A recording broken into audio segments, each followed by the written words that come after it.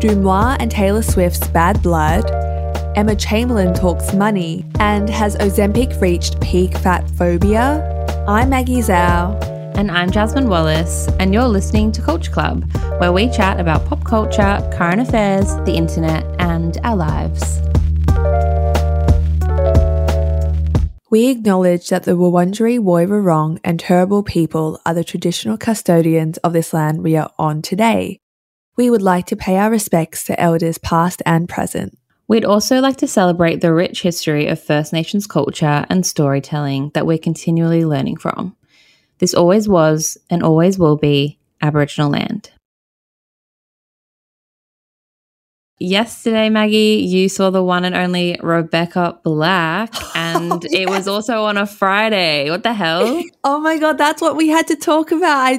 I'm so desperate to tell you about it. Can you believe that I saw the Miss Rebecca Black literally randomly in the heart of Melbourne CBD yesterday? Like, totally random. And she was performing for like the Always Live like City of Melbourne promotion thing. So she's like in a glass box near the NGV just like singing. I was like, random. Let her out of the cage. Because it was the most random thing. Outside the art centre, there was this like you said, a glass recording box thing, kind of looked like a recording studio living room setup. And I was walking past yesterday morning and I was reading the sign of like the acts that are going to play. And then I saw Rebecca Black's name and it literally said in brackets live, but I didn't believe it. I was like, oh, is it a live stream? Was it a live recording? I Googled, she's here in Melbourne because Summer Camp, which is a music festival, is on at the moment. And I was like, oh my goodness, I need to change my whole day. I need to make sure I see her. And I did. And was she great? She is so good. Okay, her voice is incredible. She played 2 acoustic songs. No, none of them were Friday. Interesting. But let her do her, you know what I mean? Like, I don't blame her. It's 13 years ago that song was released, which was 13 years old. And yeah, they just had like a long interview chat for almost an hour as well.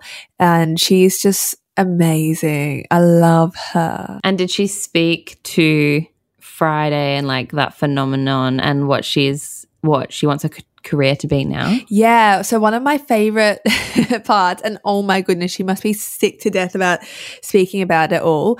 But one thing she said about, you know, like comparing the way that Friday has essentially just like followed her along her entire career. She was like, imagine if people, when they met you, you were introduced by like holding up your middle school photo and be like, this is her, this is what she used to look like.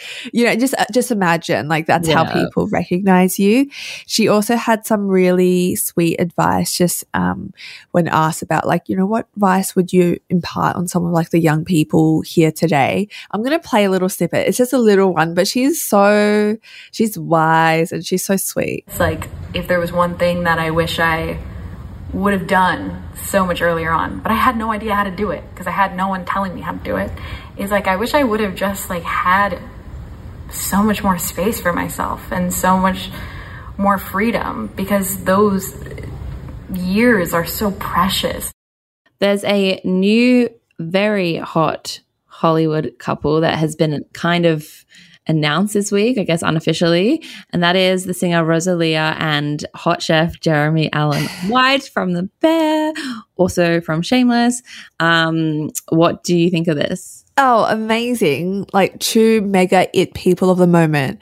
I just am so confused how they met. And like that's so naive of me, right? Because like obviously they're 2 A-list celebrities, but I'm like how did you guys start talking? What do you talk about? Yeah, same. I wouldn't have put it on my bingo card. I don't know why. Like, yeah, I guess when you just think like sometimes musicians and like actors like that run in different circles, I guess. But a photo was released, paparazzi photo of them like smoking in a car park, and his feet are in between her feet as they're both leaning against cars. And it's giving like hospitality crush. Which if you've ever worked in hospo, you will know what I mean. Falling for the line chef in the back as a waitress. Stop. Right before we jumped on record, I posted to our Instagram story that photo, and it was accompanied with this tweet. I'm reading it out. He's a line cook at Cookout who's cheated on her a few times, and she works at an altar that's closing soon from retail theft. Their love is so beautiful. Obviously, that's very American, but we get the gist. Like, I believe it.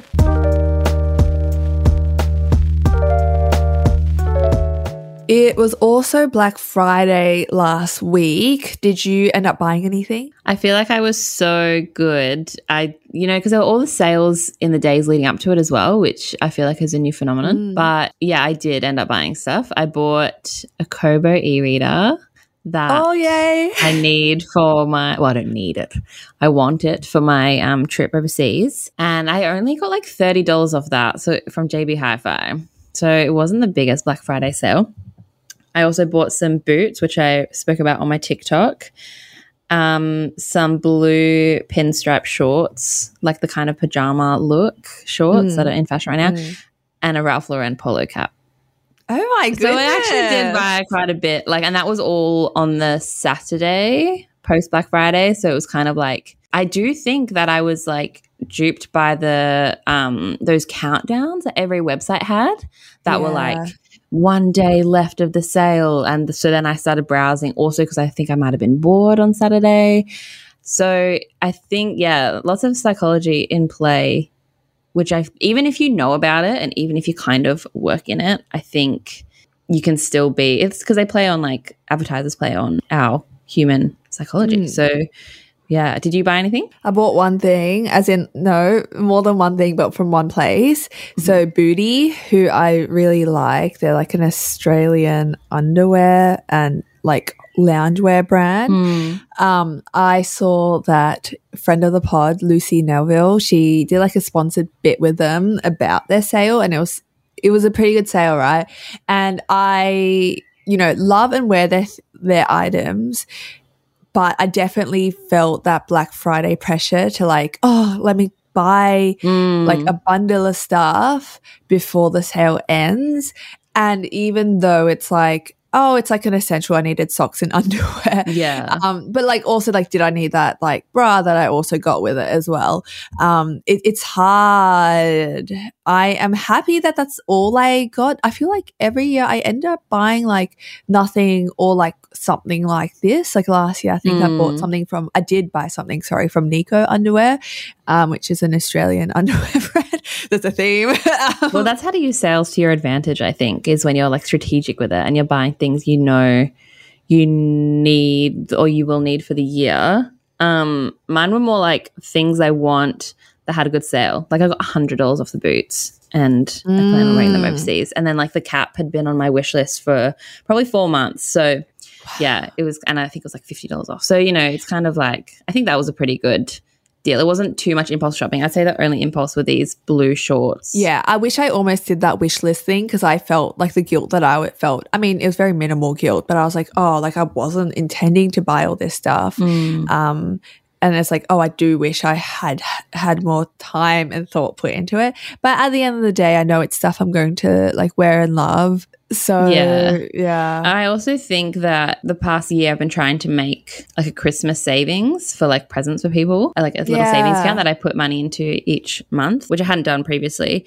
And then so for this Black Friday, I was you know what, next year I think I'm going to do the same and have a Black Friday a savings, just so that when I get to Black Friday, it's not oh my God, I need this and I need this and I want this. It's kind of take money out of my savings. It's it's coming up and you can be more strategic and buy things that you're going to need for the next year. That's when it's good.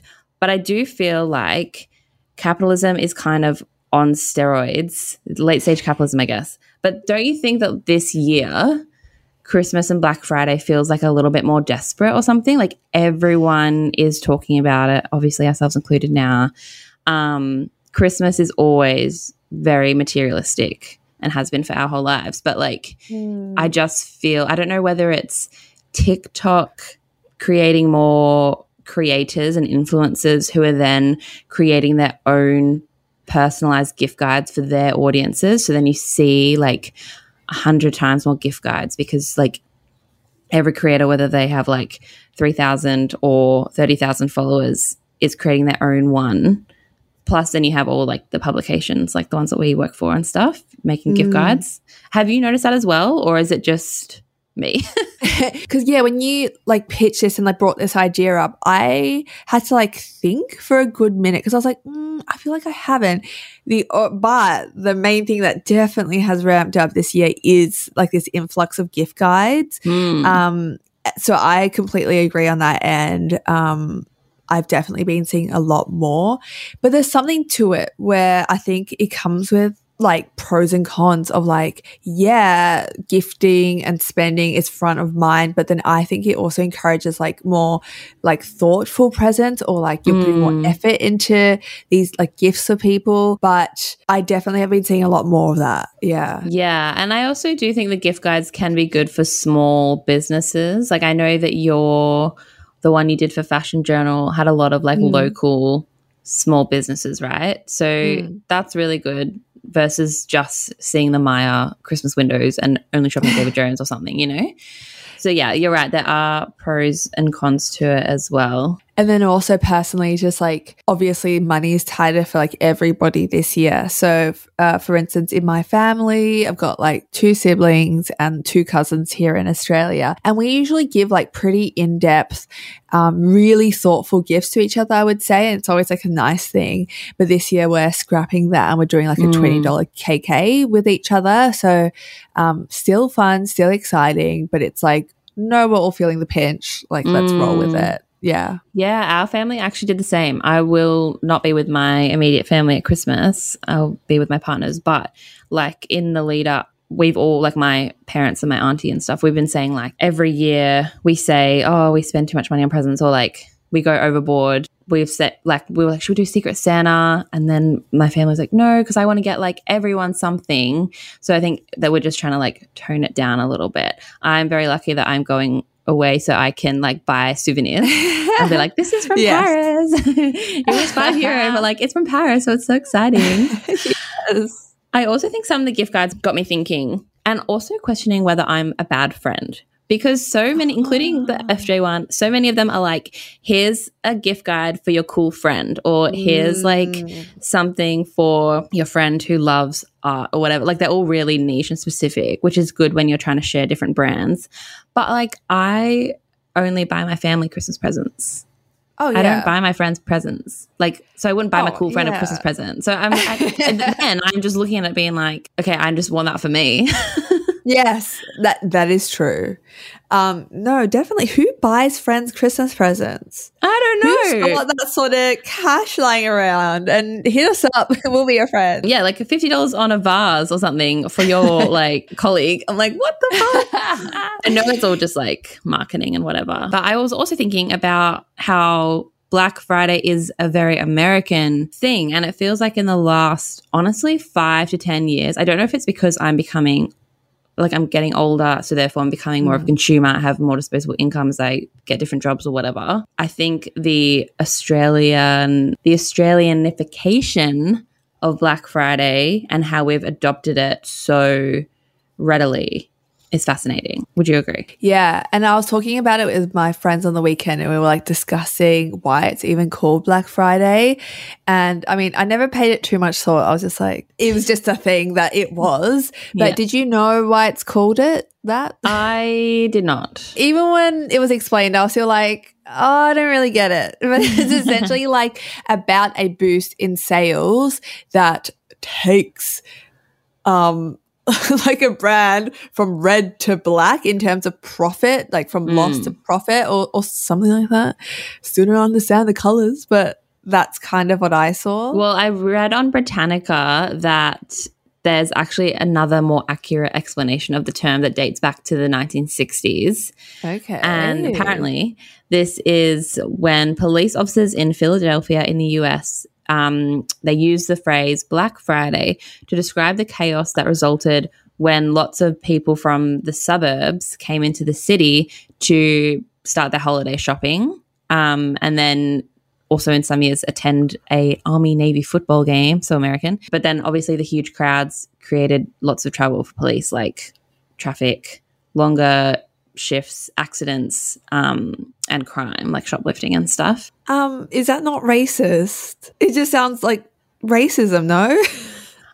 Like, police are sick of this. It's Black Friday in Philadelphia as well. Yeah, is it? Is it racist? Maybe. I wouldn't put it past them. Do they mean black? Yeah, I wouldn't put it, especially police. But I guess Black Friday, like it's a dark time. It's like, oh, it's going to be a bad day, Black Friday.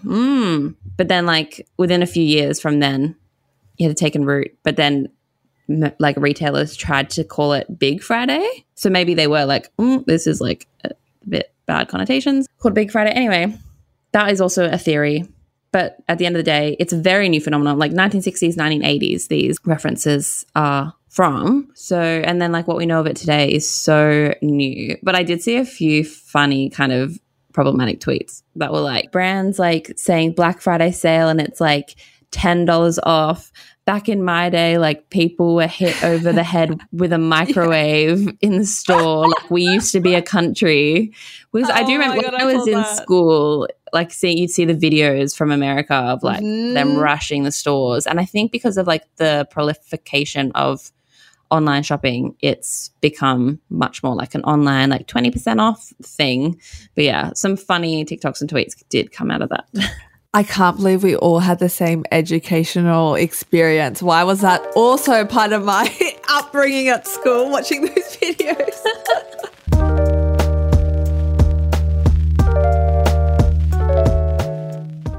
Internet bestie Emma Chamberlain cannot catch a break. A snippet of an interview she did recently has gone pretty viral, maybe for the wrong reasons. We are, of course, speaking about the snippet that talks about her not knowing how much money she has and the fact that she hasn't checked her bank account in a few years. Let's play the clip that's going around at the moment. Well, can I tell you something that's insane? I actually think that some people are going to tell me that this is very irresponsible because people could be stealing from me. I have an infrastructure in place in my life with a lot of checks and balances that allows me to never check my bank account. I have no idea how much money I have. I know what I can do and what I can't do, but I have no idea. And I have not looked in years. I have no idea. Wow. That's pretty wild. Yeah. That's wild. Technically, literally, I could be being stolen from. No, nobody. Yeah. No, it's not that because there's literally layers and layers and layers and layers and layers and layers of checks and balances. People in my family that are not like my mom, also my business manager. But then like there's so many people that there's so many layers so that I never have to look because number one, I don't need anything beyond what I have now. Like I have a house, I have a car, I can travel freely. That's enough. I don't need to go buy a yacht and a private jet and a helicopter. And I don't need to only own designer clothing. My house is my splurge. That is the splurge of my life. Like that's it. So this was said in an almost 3-hour video on Colin and Samir, which is an account where YouTube creators and podcasters break down the latest news in the creator economy from a creator's perspective. I found this really interesting as well because it's very much like a business podcast. And there's such a trend with like internet creators going on podcasts like these to almost gain legitimacy. Like I think of Molly May I think she was on, what's that finance CEO diary guy one? CEO. Yeah. And this. Anyway, that's a side note. Yeah, I agree.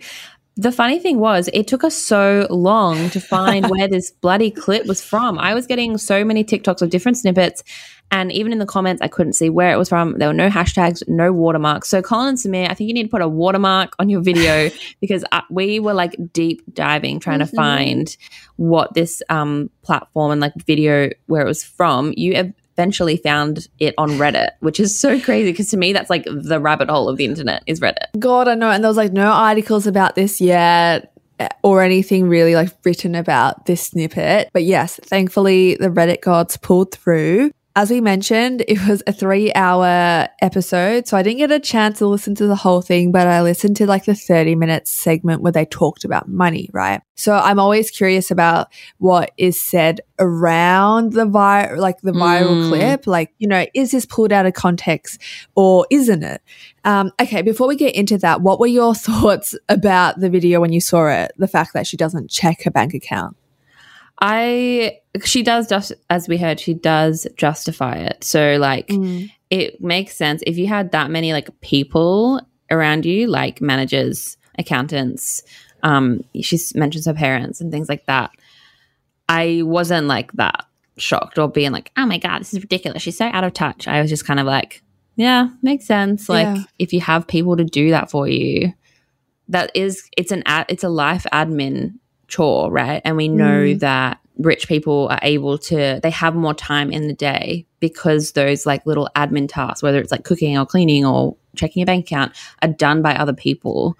So yeah, it wasn't a surprise to me. And it's like, what do we expect from rich people and famous people? Like, don't we want them to just own up to their lifestyle?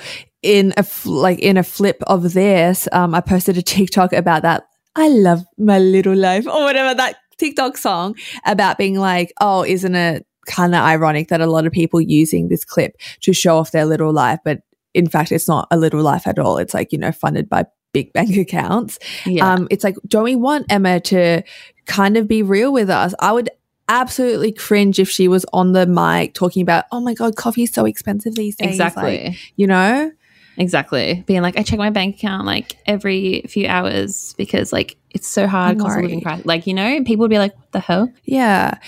And so around the podcast, she was also talking about her relationship with money and growing and like how she grew up. She has talked about this on like YouTube and other platforms before as well. So they talked about, I guess, the difference of, Emma grew up the child of an artist and a single mom. She grew up around wealthy kids, and she talked very openly about being like, she was really jealous as a child because of that, right? Like she saw herself as less because her family didn't make as much money as other families in her area. She grew up in the Silicon Valley, like a lot of the kids' parents worked in tech. But she did acknowledge now, like she had so much privilege in hindsight. She had everything that she needed: food, roof, essentials, clothes in her wardrobe. But she I think this is so true. And she just pointed out, when you're a kid, you can't really factor that all in. You're just led by your emotions. So 100%. Yeah.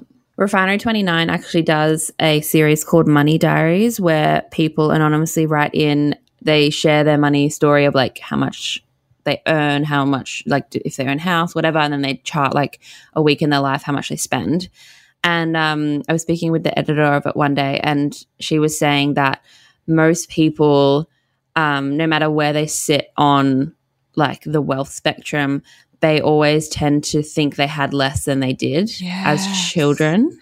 So I do think, and also we know that your feelings, your emotions, and your psychology around money is pretty cemented by the time you're 7 years old, which is so young. But your like first initial thoughts and like what Emma's saying about scarcity with money and things like that, that comes from like witnessing certain things when you're a literal child. So it must be trippy, I guess, to feel that way and then have so much money later on. So I think good on her for sharing that. Like I think she's had a lot of slack lately for things that aren't that deep. Well, this is why I find this tricky, because I do understand why people are peeved about this, like the economic climate we're in and everything. And it's just so hard because she's gone on this podcast. This is maybe filmed months ago. It could have been filmed last week. We don't know. And what I expect from her is to speak openly and honestly about things like this in the way she has. And yes, it's not going to land perfectly. It definitely hasn't. But I just think, of course, in a 3-hour conversation, this is a 1-minute soundbite that has been pulled out, and it's obviously a bit salacious, or it's really touched a lot of nerves on purpose. And I don't know. I actually don't know how I feel about it. I know I cut her a lot of slack because I am a fan of her. As is the case with the internet, I saw all the memes and like the tweets around this issue, but I have not dived in. This is drama I'm not across right now, so I need you to fill me in. So Dumois replied to an Instagram submission on their own site talking about Joe Alwyn and Taylor Swift, their relationship, whether they got back together and broke up, etc.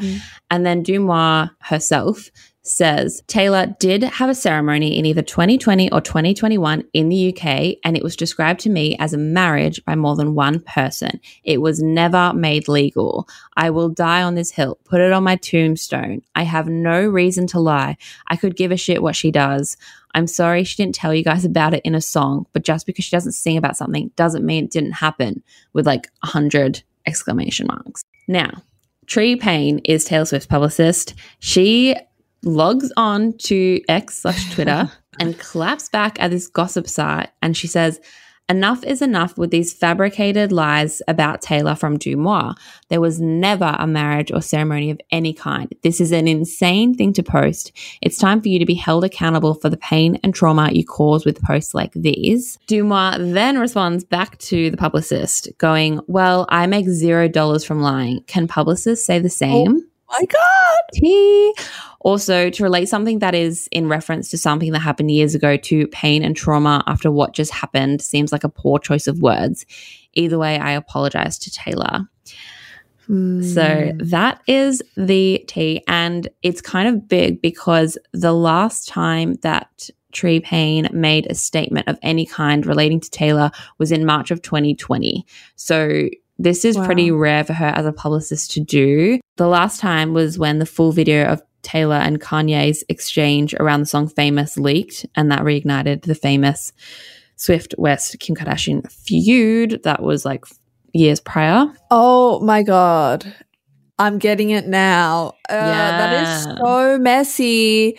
I don't. Okay, so the way I'm processing this is like I can't decide whether they had a ceremony or not. I'm leaning towards no, especially because Dumois was like, I apologize to Taylor.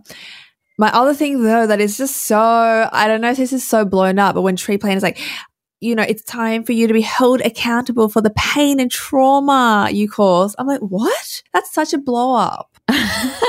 Is it not? Yeah, I mean, I can't imagine what it would be like to be as famous as Taylor Swift and have like your personal relationship like picked apart and people like bullying your ex-boyfriend. So but yeah, maybe trauma is, I do think one of my most cancelable takes is that I think we're using the word trauma too much these days. Like, yeah, feeling a little bit uncomfortable in the workplace, I don't know, isn't trauma. Come on. I'm obsessed with the Cut's social headline, which is, look what do made Tree do. Oh my God. So good.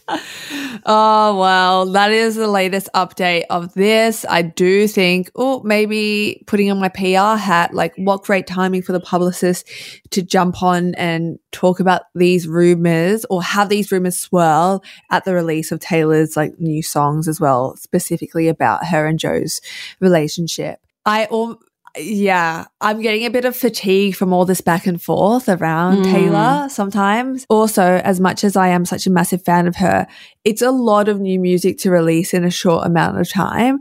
And I wonder like how much good that does sometimes. That's a cancelable take. Let's end it there. I'll say anything else.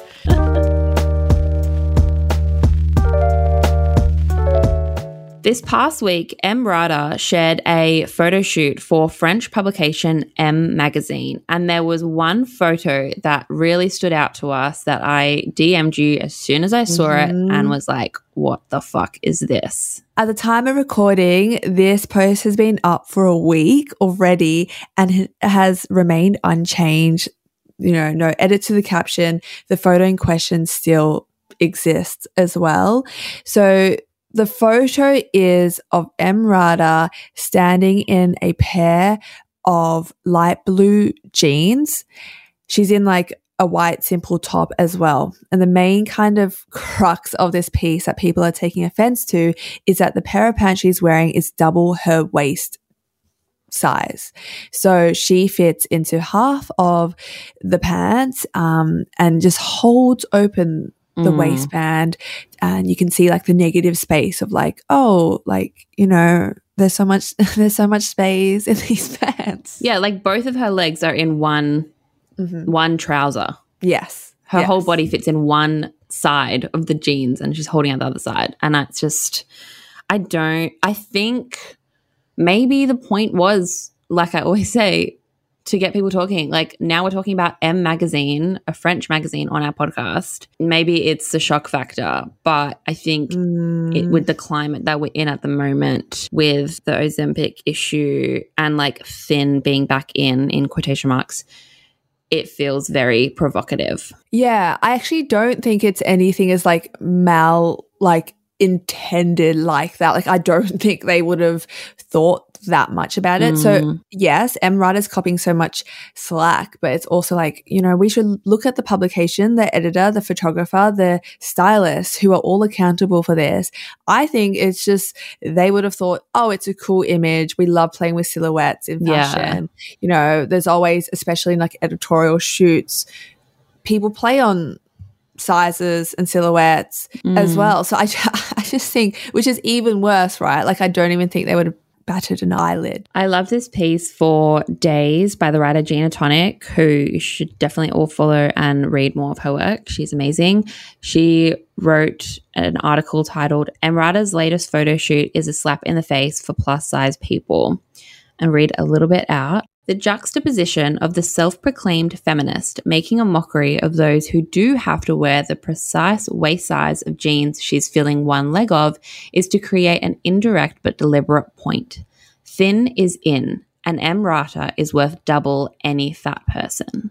She continues, it is especially discouraging to take this photo as a fat person when our community, notably, struggles to find clothing that fits our frame with the same ease as our thin peers do. By taking the piss out of what would just be another pair of jeans in a fatter person's hands, Emrata and the team behind this image are doubling down on the privilege that a thinner person receives in fashion and in society as a whole.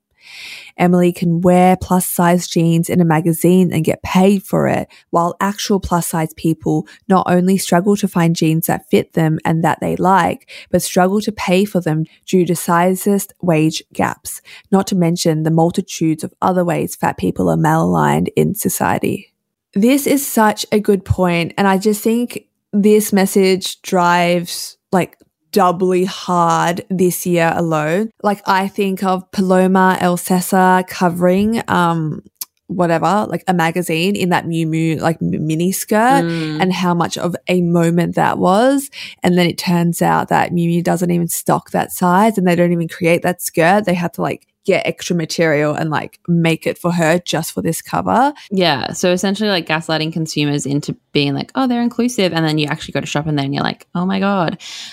I feel this. I'm a size 12 to 14 and I go into some stores now, like maybe more like boutique-y stores, Australian designers, things like that. And I can fit into the last size, like the biggest size. And I'm just standing there like, I'm not plus size. Like I'm the average Australian woman and I'm like on the furthest end of the spectrum. Even some being like, I think I was buying something this week and it was like, oh, 12 to 14, you're an extra large. I know that sizing is all like made up and like it always fluctuates, but like it just blows my mind, right? Because that is literally, there's stats that say 12 to 14 is the average. I actually think it might even be 14 to 16 now is the average Australian size. So yes, I feel this a lot as well. I also read a piece this week in the Evening Standard by Amy Francombe, which is titled How Ozempic Killed Fashion's Appetite for Body Positivity. Yeah, so this was a really thrilling piece to read. Of course, Ozempic has been part of our fashion discussions in the past year. So for people who might not be across it, it's essentially a like medical treatment for type 2 diabetes. Ozempic's active ingredient is called semaglutide and it lowers blood sugar levels and it also regulates insulin. One of the side effects of this is rapid weight loss. And over the past year especially, there's been a lot of celebrities and people in the fashion and media space who have taken to taking Ozempic for the weight loss reasons. And yeah, this article was just published very recently and I think it really hit the nail on the head of of how people really feel about this drug. So it starts off really strong with the journalists being at Paris Fashion Week and in their hotel mini fridge was a freebie of Ozempic. And then it goes on. She talks to like creative directors, people like editors, fashion publicists and things like that. Also the people who are selling Ozempic, they say that like orders are solicited through Instagram stories and DMs, and you don't need a prescription. It's literally like an unregulated market at this point. Pens are going for like hundreds of pounds. So it's really, really worth a read. But we did both highlight this quote, which is where a luxury fashion brand consultant who is taking the drug says, I try to be body positive, but it's hard when people treat you so much better when you're skinnier. I think this quote is so important and so true. And even before, when you were saying like, oh, in quotation marks, thin is in, I would be like, take out the quotation marks, girly, because like societally, 1000% we know that like fat phobia exists and that thin privilege is so real and so like it is going nowhere. Everything from medical privilege, financial privilege, employment privilege, relation privilege, every aspect of life is touched by the weight you are and the privilege or not privilege that comes with that. Yeah. Yeah. I also have firsthand experience of when I was like 17, I got like really addicted to the gym and was going like every single day at like 5:30, and I lost heaps of weight, probably like 10 kilos. And I was like probably a size 12. I went down to like a size 10. And people treated me differently. And that was even like as a teenager, like, so like I remember adults treating me differently. And then being in the media and fashion industry space is something that I feel a lot as well. And I don't like, so often I'm like, it's just in your head.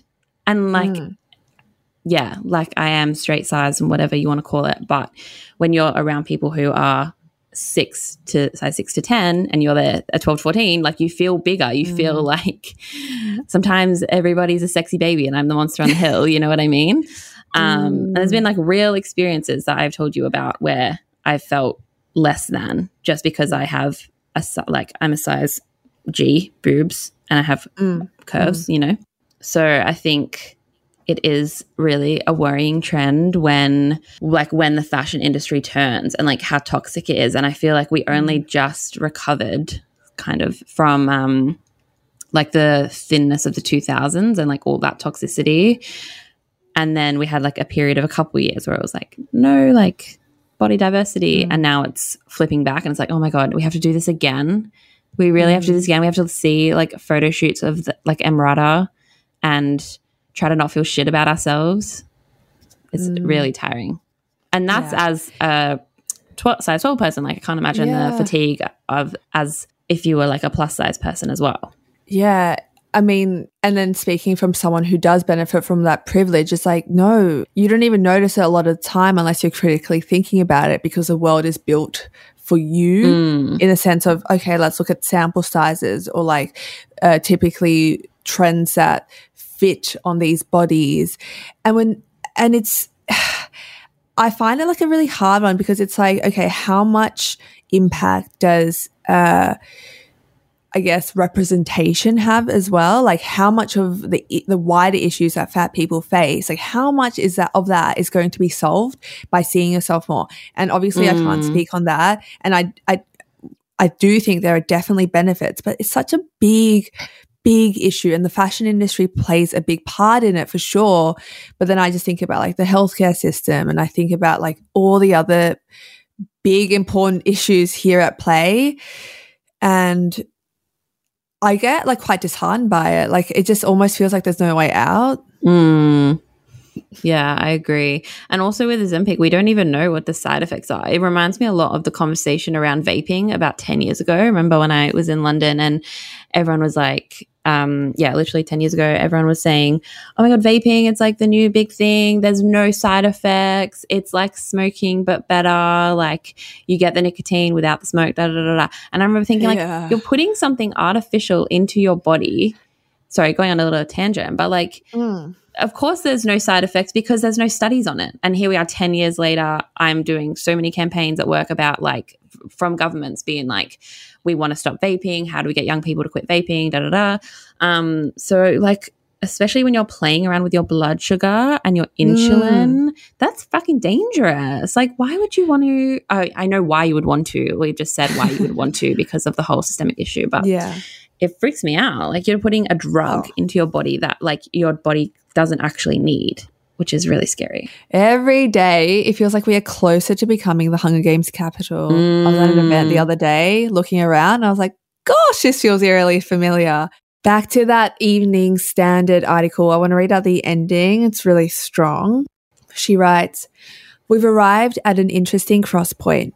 Instead of asking yourself, why am I at a dinner party and people are talking about these things? It appears people are going, well, I can just lose 10 pounds and then fit into society's norms and feel better," says Jeannie Annan Lewin, stylist and creative director of Perfect Magazine. This renowned enthrallment with thin seems to be part of a mass hysteria provoked by a so-called miracle drug that taps into our deepest insecurities. Ozempic feels like the ultimate test for fashion's commitment to an authentically inclusive future. Jeannie Annan Lewin was actually also quoted in a piece in Elle, which is titled Fashion, Ozempic and Me.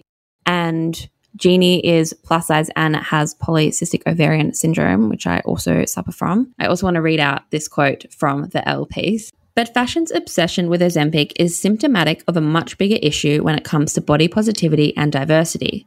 We may have moved the needle slightly, but it's really only the same 3 models we see representing body diversity over and over again.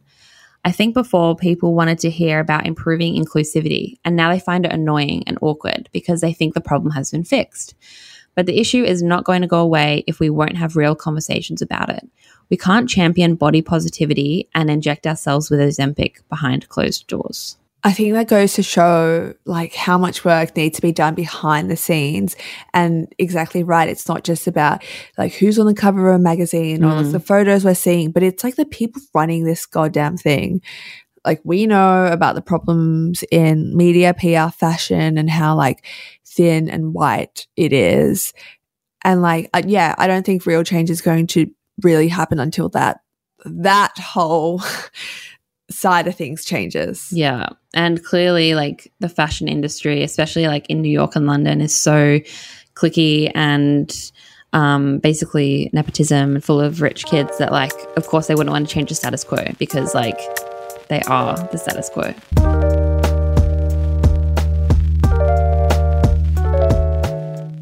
Mags, time for recommendations. What have you been watching, reading, or listening to this week? Oh my God, I don't even know if I've told the listeners that I'm like so into Love Island Australia. No. Oh, well, that's not my recommendation for the week. But it is actually what I'm watching. 10 hours done, another 10 to go and climbing. God, it's a commitment, I must Is say. it Love Island Australia? Yeah, season 5, like the latest one that's happening. I was like, people were raving about it to me and they're like, it's on par with the UK. Like it's really good this season. I've never watched any Love Island and I'm really enjoying it. Amazing. I watched the UK one a few years ago, but since then have fallen off the bandwagon. So if you've got to spare like 25 hours up your sleeve, yeah, sure. What I am recommending this week is a book that I'm listening to. So an audio book. It is Honeybee by Craig Silvey, an Australian like renowned author. We had this picked as our book club pick for the month and I am almost finished. So I'm not finished. I'm doing a jazz, but I would say like I've got a 10th left. Like I'm very close to finishing. So this book came out in September 2020 and it is essentially a story of a young teenager who's struggling with their identity, their gender identity, as well as so many different factors from like a tough home life to, you know, relatives that struggle with addiction, to mental health. It's a big, and as you can kind of tell, it's quite a heavy book, and it is a coming of age story, but not one that has an easy journey, I suppose. I'm really, really enjoying this book. There's a lot of also like life affirming and heartwarming moments. There's a really lovely like cast of characters that this person, Sam, gets to meet along the way. And I guess a bigger story is just like a young person just grappling with themselves and like who they are in the world. It's never explicitly mentioned, or it isn't so far, but like they're a trans person, like figuring it all out. The thing I did want to mention though was that like Craig Silvey, the author, is not like from what I know, he's like a straight cis white man who doesn't have lived experience here. So I saw quite a bit of commentary around this when the book came out, which I think is so valid. And we talk about this quite a bit, like who gets to tell whose stories. I read a bit about this from a few queer publications, and, you know, Craig had discussions and like a lot of interviews with people from like this community that he's writing about. As someone who's not trans, I can't say that it's like an accurate depiction or whatever, but I do think he's dealt with it with a lot of care and thought. But again, like in an ideal world, would get people from the community being able to write stories like this and being able to be put on platforms like Craig Silvey is as well. But yeah, I'm really, really enjoying it. Also, the audiobook is really great. The narrator, I'll get their name up. You know, my penchant for audiobook for narrator. I know. You don't want a bad narrator, right? Harvey Zelensky is a trans masculine person, and like they do such a good job with this. So and it's like really nice having an Aussie accent, but like a nice one. So that's my recommendation. Amazing. Glowing review. Thank you for sharing. Of course. And it is time for your recommendation. What do you have? Mine's a bit left of field because the book I'm reading I've recommended on 2 other different platforms. And I've just been watching like Princess Diaries last night. But a few weeks ago, I was very, very luckily invited to the premiere of Miss Saigon in Melbourne, and I'm recommending it because it was incredible theatre. I've only gone to theatre a couple of times in my life, but this is like the best I've ever seen. My auntie who I went with says that this is like London West End equivalent, which is great to hear because Australia can sometimes get the short end of the stick, I think. So the story is quite old. It's Miss Saigon. It was written in like the 1980s. It's set in the Vietnam War. And it tells a story of Kim, who's a young Vietnamese orphan who then becomes a prostitute. She meets and falls in love with an American GI named Chris, and they are separated by the war and then eventually reunited years later when Chris has kind of moved on with his life. Try not to give too much away. It is a musical. It is harrowing. The production is incredible, like so intricate. The set design was amazing. It was like 2-3 hours of just like in awe. People were crying, but then there's also some really light moments and like fun musical numbers to kind of, there's like a character who's a bit of comedic relief because it is like a very a heavy story. It's on at Her Majesty's Theatre in Melbourne until the 16th of December. So you've got to get in the next 2 weeks if you want to see it. But if you have the means, I'd really recommend it because we should all support live theatre more, and it's a great story. So that's what I recommend. I reckon I'll be going to see this because you're not the only one. Like, you had the most glowing review on your story. You said it was like, also said it's the best thing that you've seen. I caught up with my friend who works in theatre, and she's like a harsh critic, but she loved it and said she like mirrored what you were saying. I was apprehensive because I have also read stuff about like the story especially being quite problematic. You know, it's written by 2 white guys. There's a lot of apparently, again, I haven't seen it, but like issues about like falling into racist stereotypes and tropes and stuff. And then it's like really sad because a point of praise for this particular production is that, oh yeah, like all the Asian characters are played by Asian people. And I'm like, wow, the bar is on the ground. Yeah. But apparently like that's not that common. That's not normal. What? God, for that's this so or grim. something. But after hearing just, I guess, like the praise that is being like, that has come from this, I do want to go see it. So I actually might go by myself even in the next couple of weeks. Yeah. Obviously, like the Vietnam War was problematic, right? So it's like, like I understand what you mean though about it being written by two white guys, and especially written in the 80s. It's kind of like, but I would be interested to hear what you think. Yeah, because my main thing is like why are we choosing to platform it nowadays in 2023 when there's like a plethora of other stories, if it is, and again, like I can't speak on like the problematic aspects, I haven't seen it, but like there are other things if we needed to. Yeah. But well, I think that might be why my review was so glowing as well, because I did go in being like, I got invited, so I was like, well, I'm going to go, like I got this opportunity, of course I'll go. But I was like, I didn't know anything about the storyline. All I knew was that it was set in the Vietnam War, and I was a bit like, oh God, like, is it going to be like basically racist? But I gave it a chance, and I think because my expectations were low, watching like an old story, I was like, has this been done before? That it really exceeded my expectations. So that could be a reason why I was like, oh, it's so good. It's actually an interesting one. I was invited to it, and like, you know, I love plays and musicals, but I was put off by like potentially being uncomfortable, that I didn't actually want to go, especially like opening nights and premieres can be quite like showy, peacocky, and like white. So I was like, I actually don't know if I feel comfortable watching this, but I like my mind has changed. So I do want to watch it. And you know, like I am white as well, so I don't know if I would have picked up on that. Like obviously overt racism I can pick up on, but maybe some of the lesser ones I might have missed. So I hope that you enjoy it if you go see it. And I totally understand the reservations that you would have as well. But that's good. You've gotten 2 glowing reviews. So fact checked.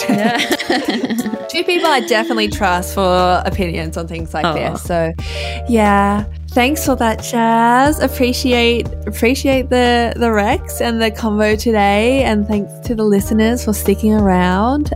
We've loved having you listen to us.